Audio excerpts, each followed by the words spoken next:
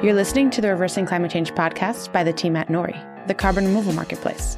This is a show about the innovators and entrepreneurs developing solutions to climate change. All right, everybody, welcome to this week's Reversing Climate Change. I'm your guest host this week, Asa Kamer, and I'm here with Siobhan Montoya Lavender. And we are interviewing this week Nick Kusnetz. And Nick is a reporter for Inside Climate News, and he reports on the fossil fuel industry. His work has won numerous awards, including from the American Association for the Advancement of Science and the Society of American Business Editors and Writers. His work has appeared in more than a dozen publications, including The Washington Post, Business Week, The Nation, Fast Company, and The New York Times. And so we are going to be talking about an article that he wrote back in the beginning of December of 2022. And it was about Project Bison, which is a project by a company out of California called Carbon Capture Co. I think a lot of our listeners probably know about this project. They know about this company. And they want to build a large DAC facility. If they get to it first, it would be the largest in the world. There's others about as big that are planned in other locations, but it's ambitious in size. And it's going to be located, or they're proposing to locate it in Rock Springs, Wyoming. And they want to remove 5 million tons of CO2 annually by 2030 with this project. And so in December, Nick went to this community, to Rock Springs, to report on the company's outreach that they're doing, their public outreach work that included at least one town hall that he talked about, and I think some other components to it. So he attended that, and he also spoke with a lot of local folks out there. And the context of all this is, Wyoming has been proactive in carbon capture, has done some point source carbon capture, but this would be kind of their first foray into direct air capture, carbon removal. So it would be certainly a new endeavor and not something that we really know how it's going to go.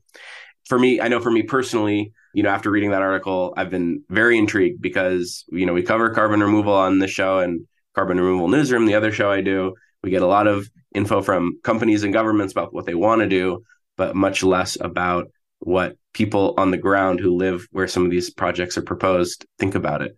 And so with that, sorry, that was a long intro. Normally we are more conversational at the top.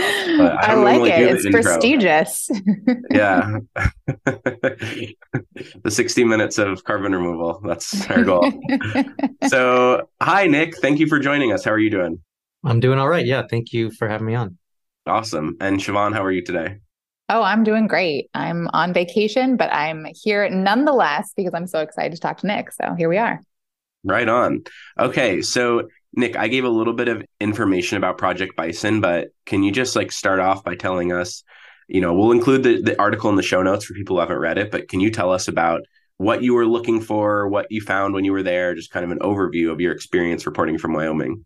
Sure. Yeah. So last year I was doing a whole series of stories both about carbon capture and carbon removal, recognizing these are separate fields, but particularly when it comes to direct air capture and some of the players involved and some of the regulations involved and the tax incentives involved, there's a lot of overlap. And so I was particularly interested.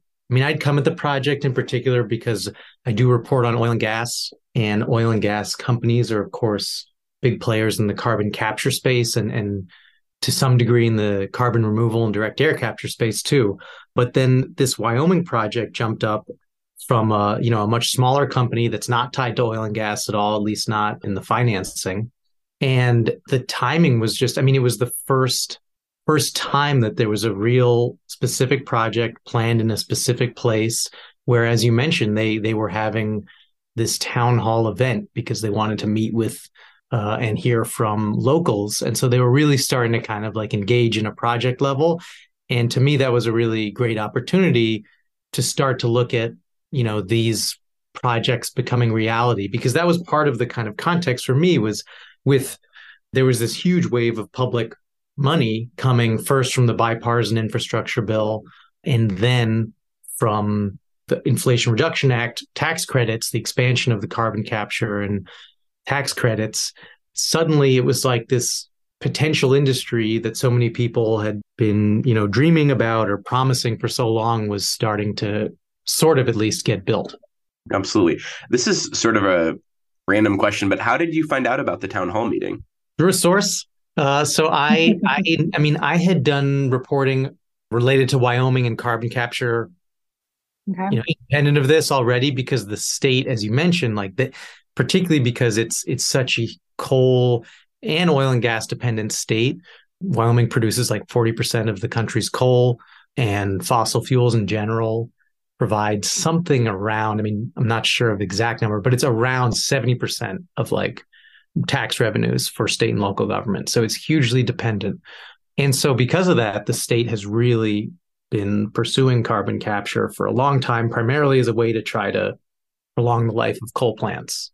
So I had sources there, and I was aware of this project, and I had actually bumped into someone at a conference who said that they were kind of going to be doing outreach. So I started asking around in Wyoming, and just as it happened, someone knew someone who lived in the town, who'd gotten the mailer, and I was like, all right, well, I'm going next week. All right. On the ground journalism. I guess that's Awesome. You're giving us a little inside peek. That's right. Yeah.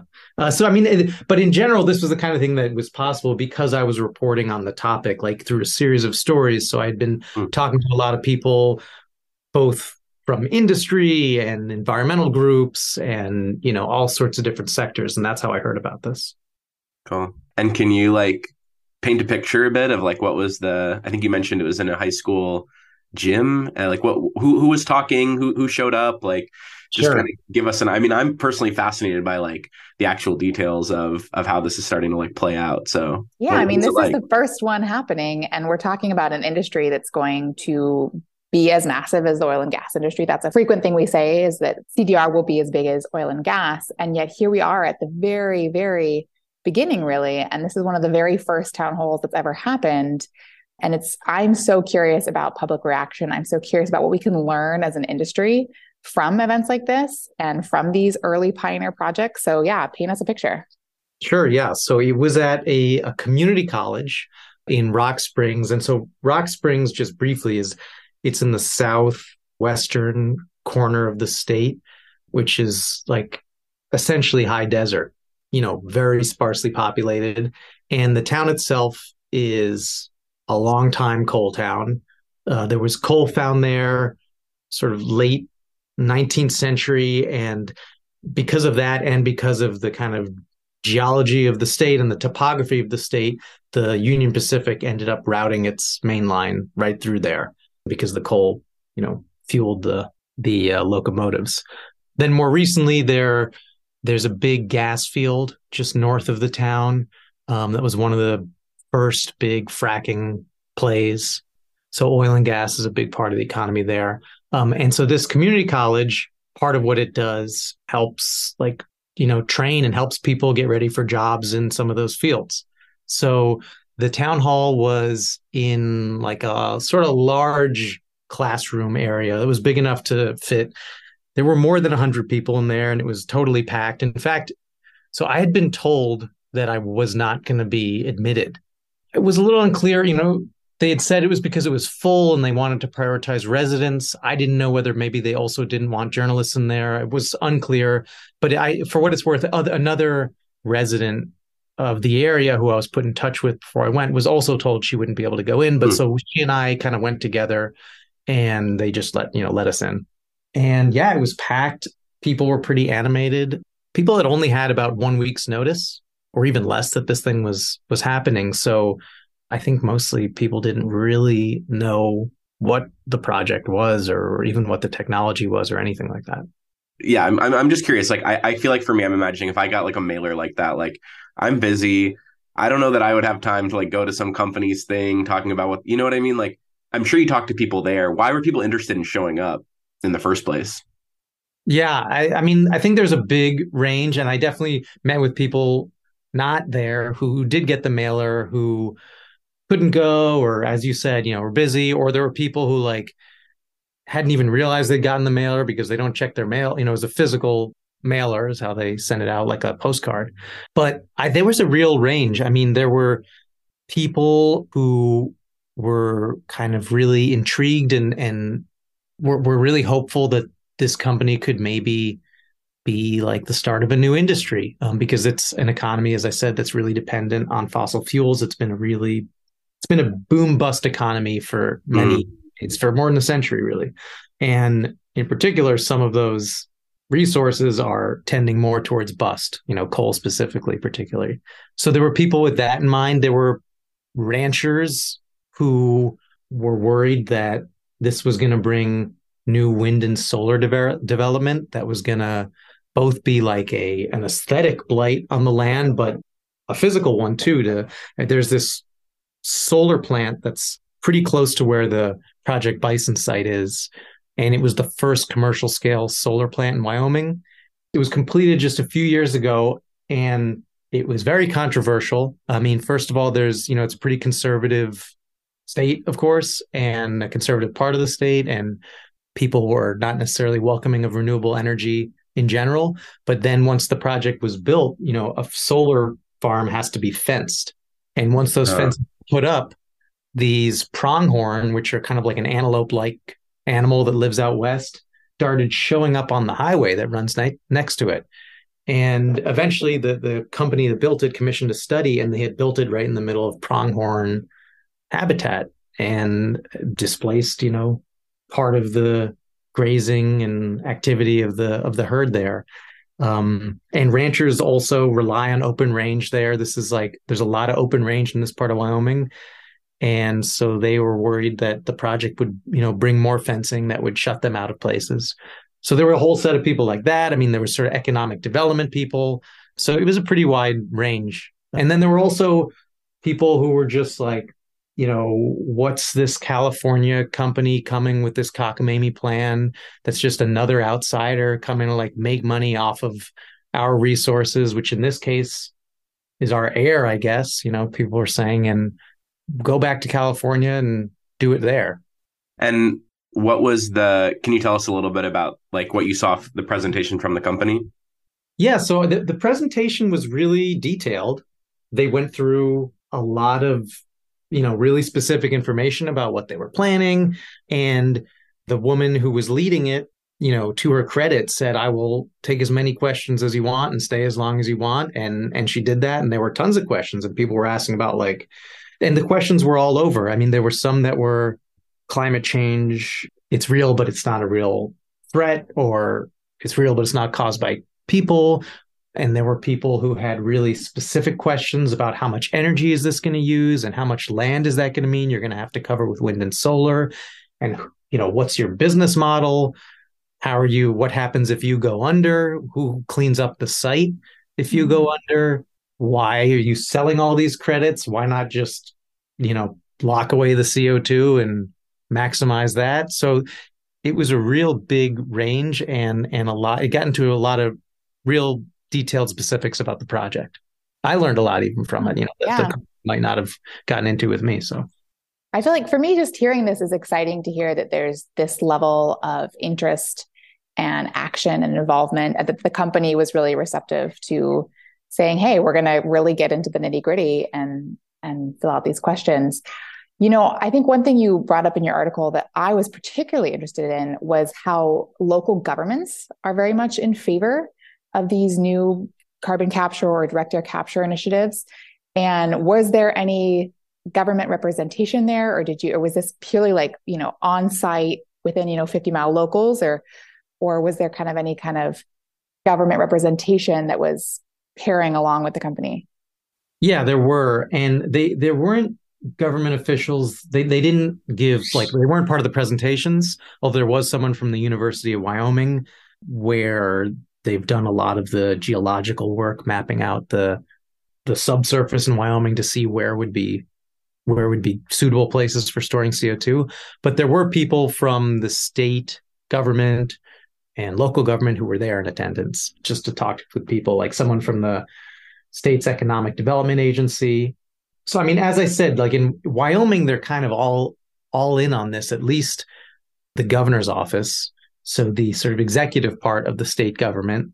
There's definitely criticism in the state of that from different sides. I mean, I think there's some on the conservative side who think the governor has sort of a net zero pledge, right? Which is not about eliminating fossil fuels, but is purely about making Wyoming into like a destination for other states' CO2.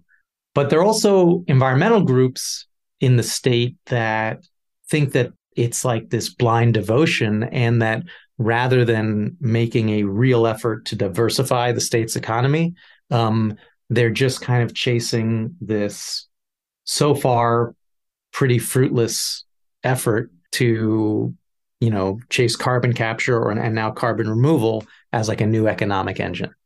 Yeah. And I think in your article, you said that the Wyoming legislature passed a law that it would somehow encourage all coal plants to have carbon capture, but that none of them yet have that. So it seems like there's government support, but at least the point source carbon capture on coal plants hasn't panned out. Is that right?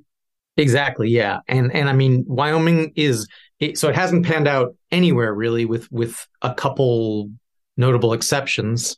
Wyoming has given about as much support as, anywhere that I've come across. And as you said, there was this law passed in 2020 that it was essentially like a version of what other states are doing for renewable energy portfolio standards, where the state will say by 2030, you have to get 30%, 50%, whatever it is from renewable sources. The state said utilities, you have to get, I think it was 20%, but it was a certain amount of your power from coal and carbon capture. And the utilities have largely resisted this because it's extremely expensive and it's much cheaper to build renewable power. It's much cheaper to close a coal plant and replace it with wind or solar, or to convert it to natural gas, than to put carbon capture on a coal plant. There are no commercially operating coal carbon capture plants in the country right now. So the utilities have been kind of resisting it. There's this regulatory process that's playing out, but it has not actually resulted in it happening. Do you think that the community is aware of the price differentiation and how the industry is moving towards renewables surely based on cost effectiveness? Or is that not really permeated the community? Were they aware long before I was aware? I mean, what do you think is like the public perception of the transition? Well, I mean, with the one caveat that I want to just say, this is anecdotal, what I'm saying, right? It's just not like I pretend, but I think certainly there's a good amount of awareness. A lot of people I spoke with just generally see the writing on the wall that the world is moving away from coal, and they recognize this, right? And so I think that some of the people see that and think, okay, so we've got to figure out what's next. And if carbon capture is part of that, then great. And if this kind of carbon removal thing is part of it, okay. Then there's other people who are a little more resistant. And I think there's a lot of resentment there, because also part of what's driving it is so Wyoming produces not only a lot of coal, but a lot of power with that coal. They have power plants and produce way more electricity than they use. And it's all exported to other states, a lot of it to West Coast states. And those states have passed, 100% renewable energy targets, right? And so that's part of what's driving this. There's the economics, there's the regulatory piece of it. And so I think people are resentful of the fact that what's happening in Wyoming is being determined by other states, right? The states that are buying the fossil fuels that are getting produced in Wyoming. So, I mean, there's an awareness of it and, to some degree resentment, but also resignation, I think. And yeah. Yeah, that's the part of your piece that kind of stayed with me, was just the reality of what it must be like to be in a place where most of the jobs are coming from this coal plant. And it's a huge part of why the town exists and why a lot of people are probably even living there, in terms of their previous generations moving there to work in the coal plant. I saw that Rock Springs has a huge amount of different nationalities of people living there, because throughout history, a lot of people from different parts of the world have come there for the opportunity of the coal industry. So it's really I don't know if they're quite at the crossroads, because it seems like the coal plant's still going to be around for another 10 or 15 years.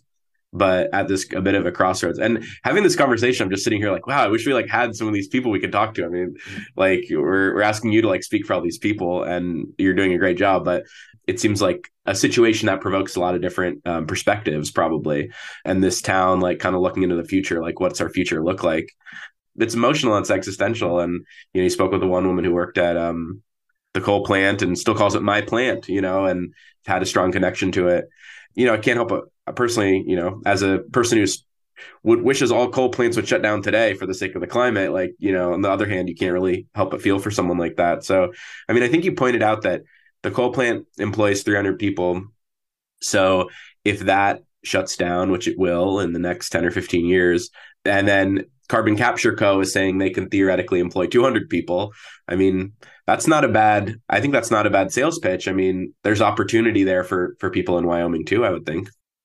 Yeah. And I should point out also that with the coal plant, part of the plan could be that, so it has 4 units, and some of them, at least currently, the plan is to convert them to natural gas. So it could be that at least a couple of them, that could extend the life. It's kind of up in the air at this point, of course. So it could be that sort of half the plant closes and half of it turns into a natural gas plant, or it could be the whole thing eventually closes.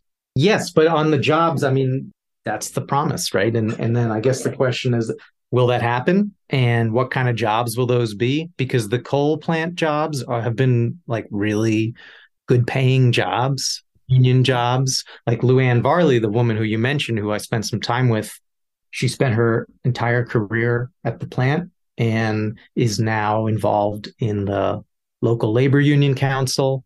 Yeah, they're well-paying jobs, and there isn't a guarantee. I mean, certainly the company says they'll pay people well, but there's no particular guarantee of the quality of the jobs. And the 200 number is also if they reach their full scale, what you said, which 5 million. So initially, they're going to have a fraction of that capacity and a fraction of the number of jobs. That's certainly like what brought this woman, Luann Varley, and some others to the meeting, kind of with, eyes open to say, hey, well, what can they potentially provide? Cool. Yeah.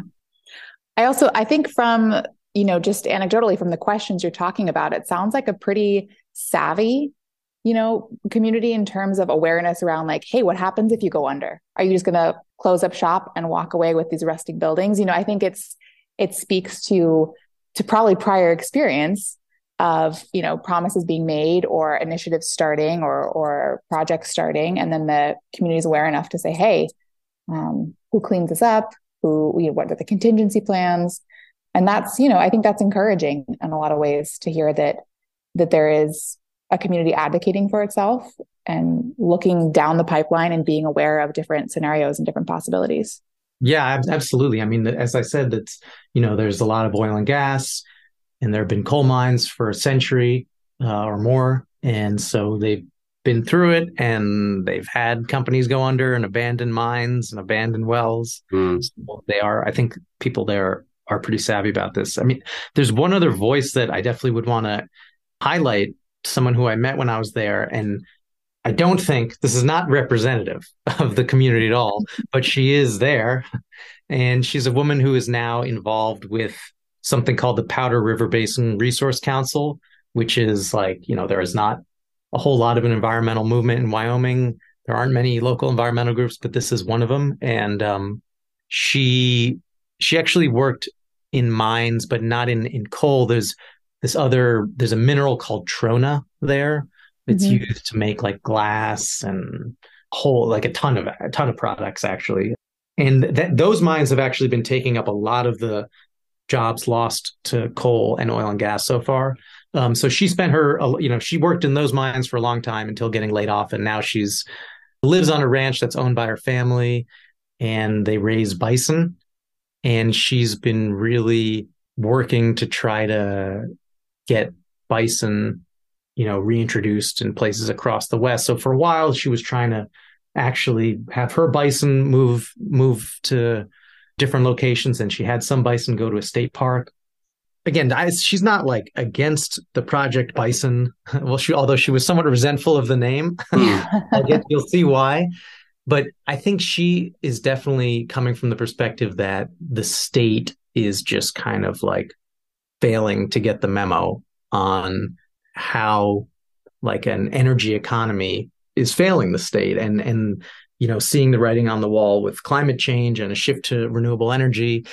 And she basically like looks at her herd and saying, look, we've devastated the landscape, and if we want to talk about like carbon removal, she said to me like, we want to talk about carbon removal, and like pointed out at her herd, there is a lot of science suggesting that restoring natural landscapes and having certain megafauna like bison, reintroduce, can revive landscapes in a way that makes them absorb a lot more carbon dioxide into the land.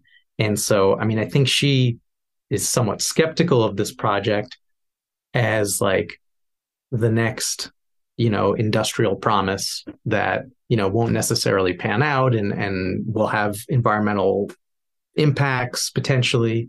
So, I don't want to misrepresent. Again, she's not sort of saying all out against the project, but I think she just sees it as like another piece of missing the big picture of what the state needs to do in terms of like reorienting itself. Totally. Yeah, we were on the other show that I work on, Carbon Removal Newsroom, yesterday. We had a recording and the conversation was about public acceptability and some of the folks that are working on legislation to try to get carbon removal incentivized at the state level, not in Wyoming, but in other states. And it's just this really interesting tension. We work on trying to promote and advocate for carbon removal, I think mostly based on the recognition from like the IPCC and other research that shows like it'll be necessary to, keep temperatures below a certain level. Yeah. So I guess it's, that's sort of the like, no one like would care to hear what I had to say at this town hall or whatever. But like, that's the question that I am so fascinated about when it comes to these public outreach and this public acceptability is like, there's like a global need meeting like a local requirement or like local trade-offs or local maybe opportunities too. Yeah. But I mean, I think, so one thing that I found interesting about the woman who I was just mentioning, her name's Michelle Irwin, is that also speaks to something that's you find in the scientific literature about this, which is like when you look at any carbon removal approach, whether it's like engineered direct air capture or ocean approaches or afforestation, pretty much any of them, once you get to really big scale, start to have like real either risks or trade-offs or costs. And like for direct air capture, it's a ton of energy use, at least with current technologies. And so if that's going to be provided with renewable energy, it means a ton of land. And in the case of this project specifically, it was something like 1,000 acres. So there is this kind of, from the IPCC, apparent need for carbon removal. But then when you look at actually doing it, it's like no one really knows how to do it at the kind of scale that might be needed without raising a whole new set of problems. Yeah. Yeah, I think that's one of the reasons a lot of people advocate for portfolio approaches, is not only that we don't know which one is actually going to be able to scale, like we can assume things and we can model things. We don't actually know what's really going to end up being viable at scale. But also we still are muddling through the impacts of every single method at scale. Like what does that actually look like? And so I think you bring up a really good point about this might be, one small project now, but I think keeping an eye to the future of like, what does DAC look like at scale? What does ocean alkalinity look like at scale? What does afforestation look like at scale is really important and is going to have all sorts of human political consequences. And again, to Ace's point, both positive and negative. There's opportunity there and there's cost there. I used to work doing environmental impact statements and field studies for major utility projects in the Western US. And so, Pacific Gas and Electric, wants to build a new gas line or whatever it is.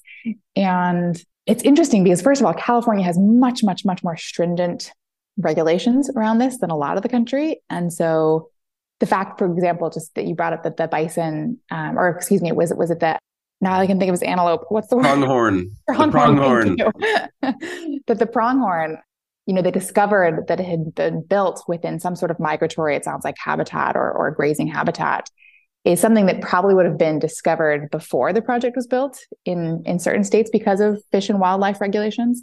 And I'm going to be interesting to see how kind of policy catches up and how regulations catch up to a lot of deployment of CDR in new areas that maybe aren't accustomed to having major utility deployed with it, concern towards environmental impact. And again, I'm curious like how the government plays into this and this kind of push and pull between the government saying, yes, let's bring in these new technologies. Let's grow our economy in this specific way.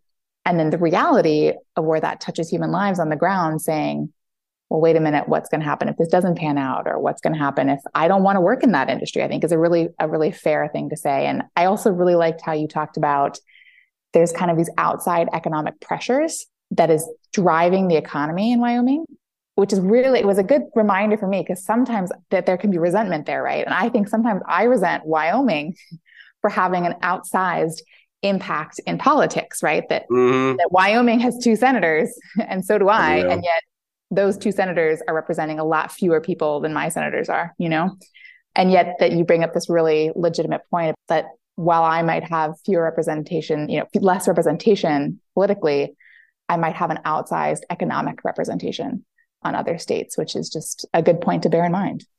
Yeah, as a New Yorker, I had the same kind of thoughts going through my head when I was particularly speaking with one woman who was just like airing a lot of that resentment. But like Wyoming's economy is pretty much entirely dependent on what other states or the world are buying or doing, Yeah, and that's probably a good place to segue because I know we wanted to talk to you also about the headline for this article is carbon removal comes to fossil country. And I know this won't be the last project. And there already are other projects planned and to some level of planning in the Permian Basin in Texas and Oklahoma and in the Gulf. I know there was an application for one of the DAC hubs to be in the Gulf, and Exxon has started to do some, work to site carbon, underground storage in the Gulf. So, and even in California, I think there's going to be an application for a DAC hub in Kern County. So this probably won't be the last time that either small startups or fossil fuel companies or some combination try to work to bring carbon removal projects to former like coal or oil and gas, regions. And in fact, the DAC hub project, I think 2 of the 4 are supposed to be in former, I don't know, I forget the name, or I think resource areas or something, basically fossil fuel areas. Yeah. So I find that fascinating. Do you have like a view on or other news from other projects, or what else are you seeing out there in terms of the US, like where carbon removal might come to fossil country? Sure. So I did a little bit of reporting on another project which you alluded to there, which is proposed in the Permian Basin in West Texas. And this is planned by an oil company, Occidental.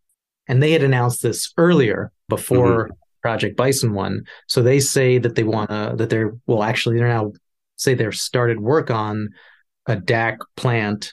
It's outside Odessa, Texas.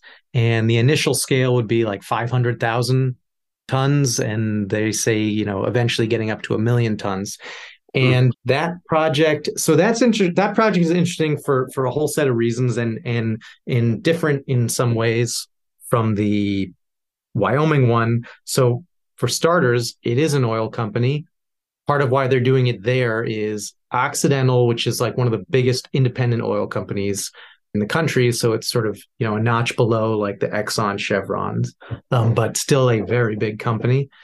So they have a ton of what's called enhanced oil recovery. So they own a lot of older oil fields where what they've been doing for a while now is pumping CO2 into the oil field, and the CO2 like mixes with and sort of frees up a lot of oil that was not that didn't come up initially, in the first round.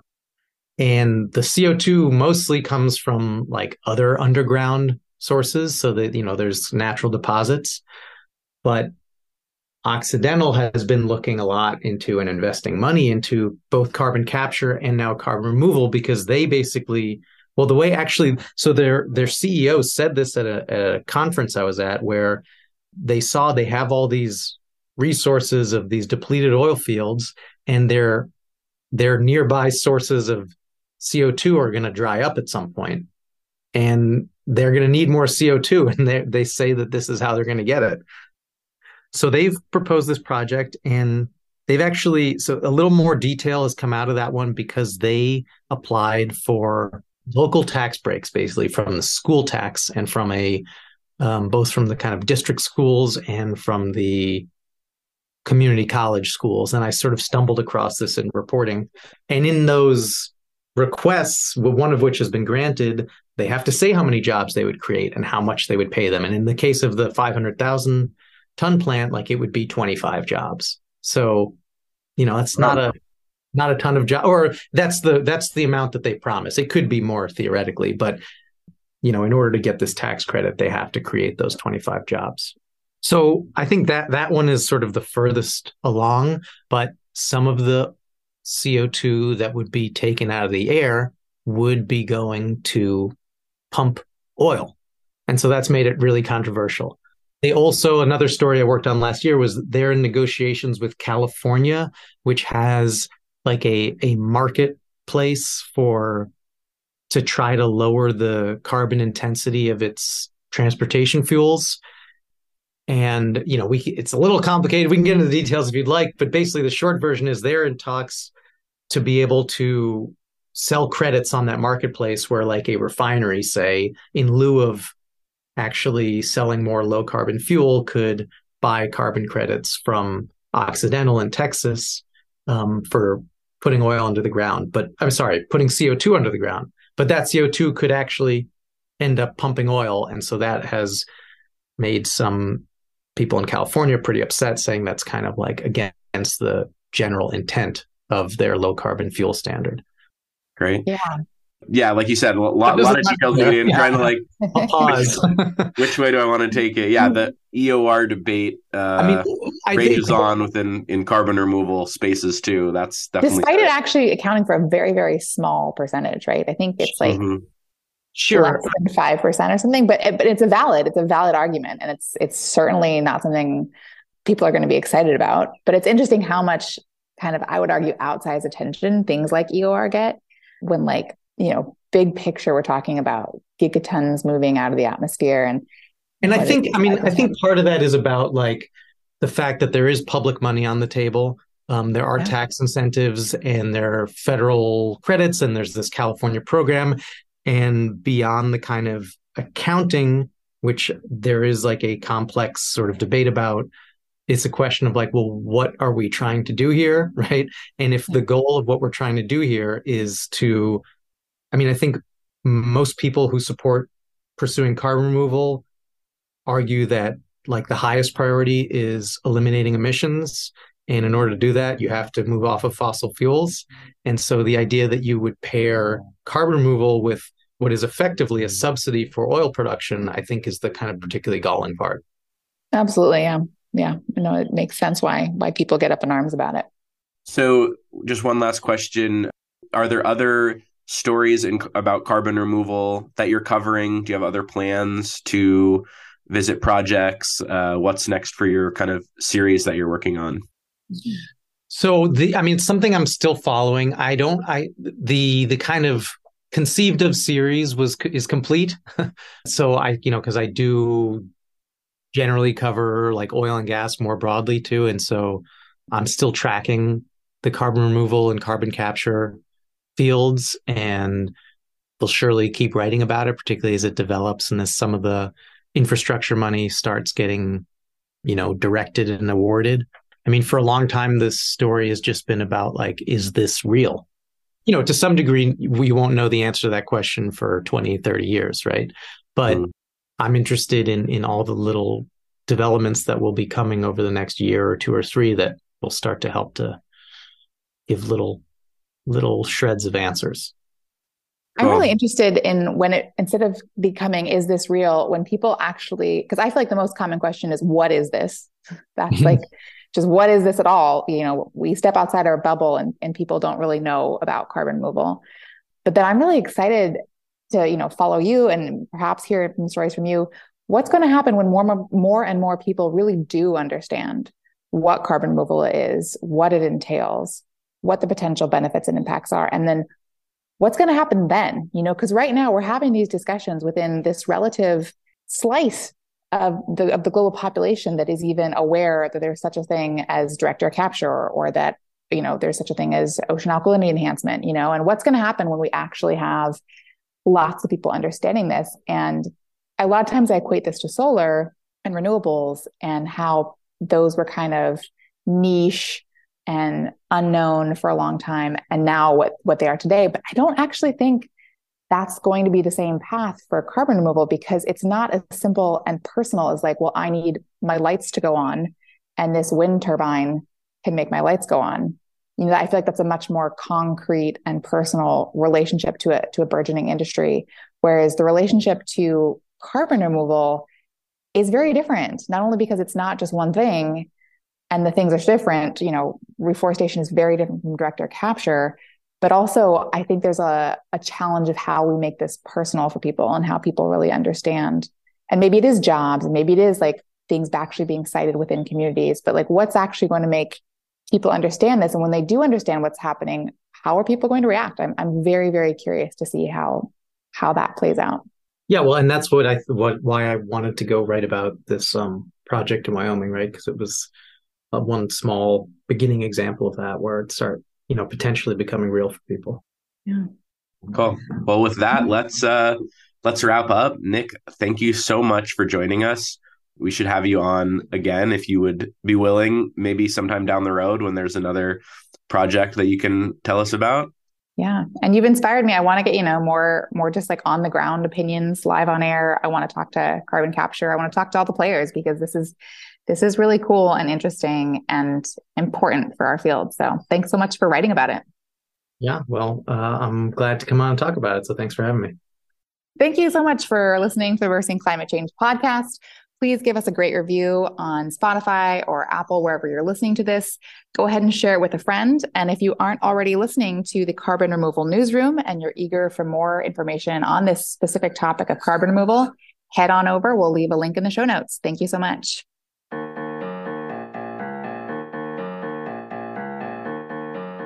Thank you so much for listening. If you could please subscribe and give us a great rating and review on Apple Podcasts or a rating on Spotify, that'd be much appreciated. It helps us get our content out to more people. You can sign up for our newsletter at nori.com, follow us on social media, and we will catch you next time.